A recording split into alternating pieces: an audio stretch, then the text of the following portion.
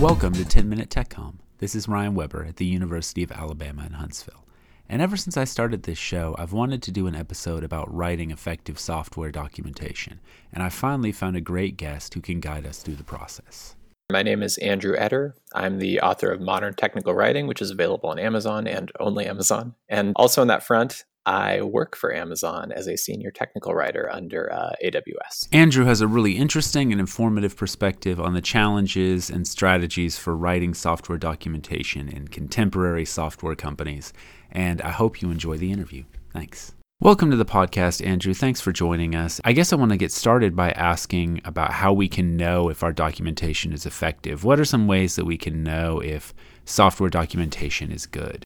Yeah, so good might not be the right word here, but I really like the word effective in this case, because good so much takes us in the direction of qualitative or subjective considerations, where we say things like, it's written professionally, or the design is really nice, or projects credibility. And those things are important. But I think it's like anything in this world where your argument for effectiveness or goodness, or whatever you want to call it, becomes much, much better when you add in numbers, when you add in quantitative metrics. So in this case, you really should have documentation analytics that are pointing to which pages people are reading, how often they're reading them. And with things like Google Analytics, you even get their flow through the site a little bit. So you can see, okay, they arrived at this landing page and they immediately went here, and that's kind of the flow that I was looking for the user to take. And then you want to bounce those off of product analytics. The nice thing about software is we have so many different metrics that we're measuring at any given time to see what users are up to. And so you'll know very concretely this software application has 15,000 users maybe. And then you can look at the documentation and go, oh, but I only got 400 hits last month. That's horrible. What's going wrong here? How can I fix this? Versus saying, we have 3,000 users. The doc's got 15,000 hits. That's fantastic. People are reading it. I'm getting very few bugs on the documentation. This is really doing an effective or good job. So really what you're looking for is some kind of quantitative way of saying people are using this documentation and they're using it to solve their problems. Absolutely. And ideally, you have some sort of feedback loop baked in there where there's a means for readers to either email you or report a product bug, or maybe they need to reach out to your customer support team or something like that. But in the end, you want to be able to make those comparisons between the product and the docs and say the product got 400 bugs last month. I only got 8 documentation bugs. I'm probably in a pretty good spot. Versus if those numbers are flip-flopped, that's pretty disastrous for the documentation. And no matter how professional the language is, you can't really argue that you're doing a great job. And then a few other things there, right? Like, the design, the professional language things I spoke about a little bit. I think one that is really often neglected is search. Looking at the search that you've applied to the documentation, say, when I enter the 10 most popular queries, which you should also get from metrics, do those take me to the right pages? Making sure that you've got reasonable search engine optimization and that whatever app you're using to perform search works properly. Great. So it's searchable and users can use the search to find what they need using the terms that they want to use. Yeah, absolutely. I think so many kind of, whatever you want to call it, old school technical writers think about a set of documentation as just a book that's been broken into web pages. And that's really not how users consume it. They consume it in little bite-sized chunks, probably after running a search, especially if you have good search. And then they can move on with their day, as opposed to reading cover to cover and finding the detail that they need halfway through. Great. And now getting to the actual writing of software documentation, one of the pieces of advice you give in your book actually is don't write. Why do you give that piece of advice? Sure. So this is probably an easier question to answer than the previous one. Essentially, when I say don't write, what I'm trying to tell prospective technical writers is don't be an editor, or I guess don't be a scribe. Coworkers are great resources, and they're going to tell you many, many useful things, but you should trust them and yet go back to your desk and verify what they've said. Do your own testing, learn the concepts yourself, learn the product in and out, and do your best to, even if you never become a subject matter expert, you want to be subject matter competent. I had a colleague a few years ago kind of asked me, is technical writing dying? And I said, no, it's quite to the contrary. Technical writing is growing, but it's also getting more technical. And so if people don't have subject matter competence, suddenly you're really just relaying information that other people have told you into the documentation, which isn't the right way to go about it and doesn't lead to the best docs. Great. So you're really encouraging writers to sit down with their product, play around with it, learn it, break it, make mistakes, understand how it works, so that when they sit down to do the writing part, the putting fingers to keys, they really know how it works and can provide a little bit of their own subject matter knowledge. Absolutely. And kind of the second piece of that, right? The first one is becoming subject matter competent or having experts at your disposal. The other big one is knowing the audience really well. And that's something that most of these developers that you'd be working with in the software industry really have very little interest in doing. And so on the tech writer side, you get to know the audience through looking again at product metrics, or maybe you go out and actually interview some customers, you talk to the product managers, figure out what people want to do, and then figure out how to do it. And other people are helpful in that, but you really need to be able to do it all yourself in order to have some credibility. Well, and that's something that technical writers should be good at, is understanding who their users are and what they need. So I'm glad you give us some specific strategies for doing that. Beyond that, what kinds of strategies do you use for writing effective documentation? In the software industry, there's a concept of the minimum viable product.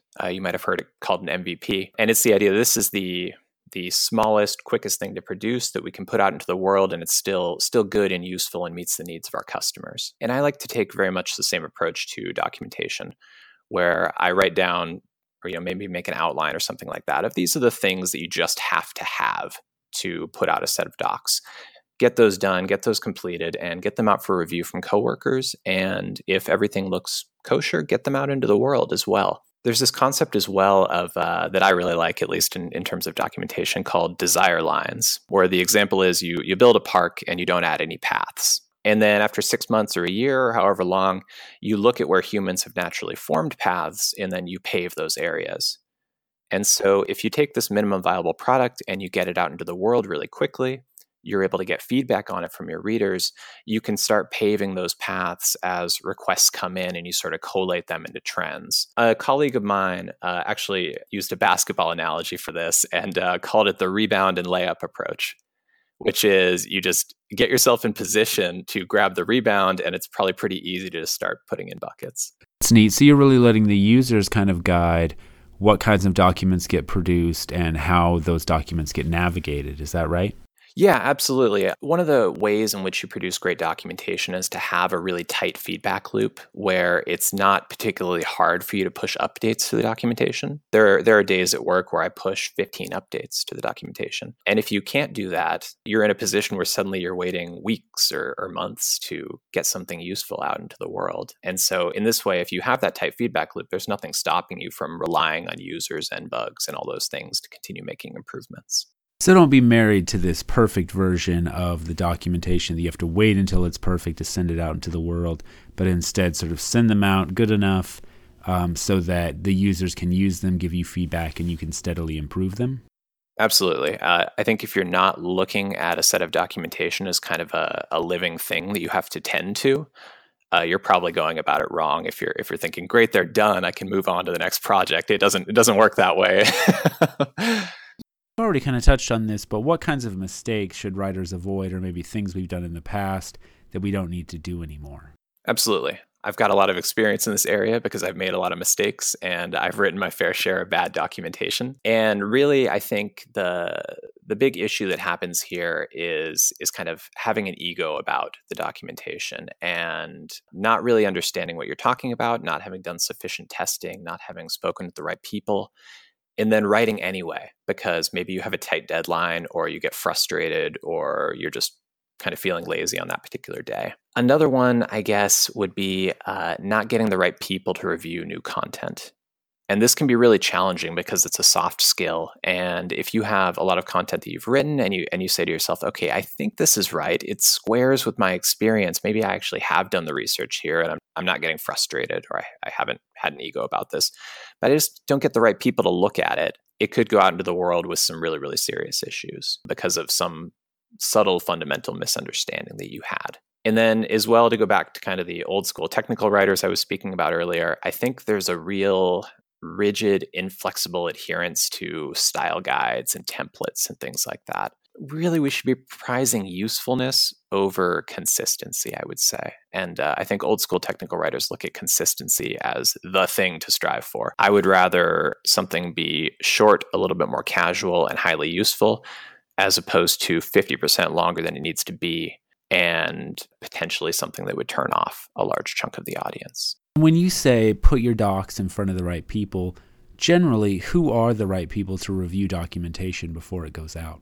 Sure. You need, I would say, at least in the software industry, something of a cross-section where maybe you get one or two developers to look at it, but you also need to have a tester, a quality engineer look at it, because often the opinions of those two groups will vary dramatically.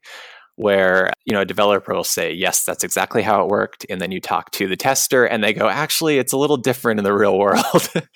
And hopefully you're doing your own testing so that you're already sort of in with that QE group. And then as well, you definitely want to talk to a product manager if there is one on the team, because these tend to be the people who are most in touch with audience needs and customer needs. Do you ever test your stuff with users before? You mentioned using user feedback extensively. Do you ever test your stuff with users before it gets published, or do you just generally publish it and then get user feedback? It's pretty rare that I'll get it out to actual users and have them take a peek at it. But if there is some sort of product beta or alpha that we do make public to customers, that's a great opportunity for me to jump in and say, here are the beta or alpha docs. Could you please take a look at them and use them in this case? But so often, the docs don't go out until a feature launches, and I really don't have a chance to do that kind of testing. Well, thanks so much, Andrew. I really appreciate you sharing all this insight with us. Appreciate you having me. Thanks so much.